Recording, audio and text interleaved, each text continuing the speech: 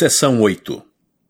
Revelação dada por intermédio de Joseph Smith, o profeta, a Oliver Cowdery em Harmony, estado da Pensilvânia, em abril de 1829. História da Igreja, volume 1, páginas 36 a 37. Durante a tradução do livro de Mormon, Oliver, que continuava como escrevente quando o profeta ditava, desejou receber o dom da tradução. O Senhor deu esta revelação em resposta à sua súplica. 1 a 5.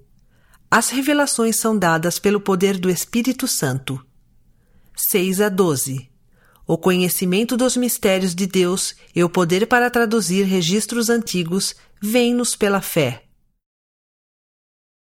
Oliver Cowdery, em verdade, eu te digo que, tão certamente quanto vive o Senhor, que é teu Deus e teu Redentor, tão certamente receberás conhecimento de todas as coisas que pedires com fé, com um coração honesto, crendo que receberás conhecimento concernente a gravações de velhos registros que são antigos, os quais contêm aquelas partes de minhas escrituras, das quais se falou pela manifestação de meu espírito.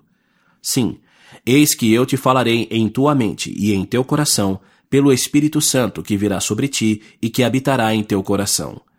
Ora, eis que este é o Espírito de revelação. Eis que este é o Espírito pelo qual Moisés conduziu os filhos de Israel através do Mar Vermelho em terra seca. Portanto, este é teu dom. Usa-o e serás abençoado, porque te livrará das mãos de teus inimigos, ao passo que, se assim não fosse, eles te matariam e levariam tua alma à destruição. Lembra-te destas palavras e guarda meus mandamentos. Lembra-te, este é teu dom. Agora, este não é teu único dom, porque tens outro dom, que é o dom de Aarão. Eis que esse dom tem manifestado muitas coisas a ti. Eis que nenhum outro poder existe, a não ser o poder de Deus, que faça com que este dom de Aarão esteja contigo. Portanto, não duvides, porque é o dom de Deus, e tê-lo-ás em tuas mãos, e farás obras maravilhosas, e nenhum poder será capaz de tirá-lo de tuas mãos, porque é a obra de Deus.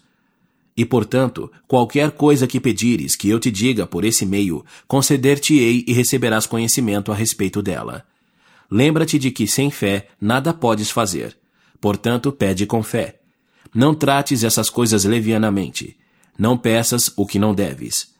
Pede que te seja concedido conhecer os mistérios de Deus e que possas traduzir e receber conhecimento de todos os registros antigos que foram ocultos e que são sagrados, e ser-te-á feito segundo a tua fé. Eis que fui eu quem o disse, e eu sou o mesmo que te falou desde o princípio. Amém.